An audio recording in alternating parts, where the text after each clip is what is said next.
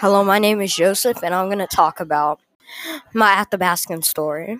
There was once an Athabascan kid named Jeff. He and his family lived in a remote village, but there was a problem at the village. There was way too much kid.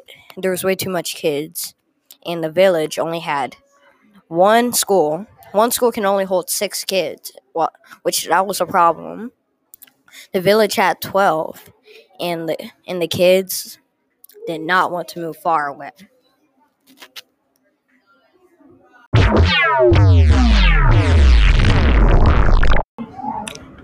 Jeff was getting ready for school. Luckily, he was one of the kids that was going to stay at the school nearest to his village. But his friends, Bobby and Megan, were not on that list. That's what that's what he was thinking about while he got dressed. He put on his moccasins, parka, and his pants.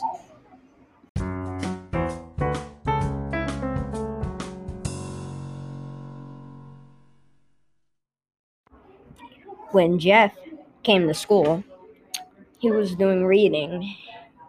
When he talked to Bobby and Megan about how they can still be close to each other and go to different schools, Megan said, "Why won't we make our own?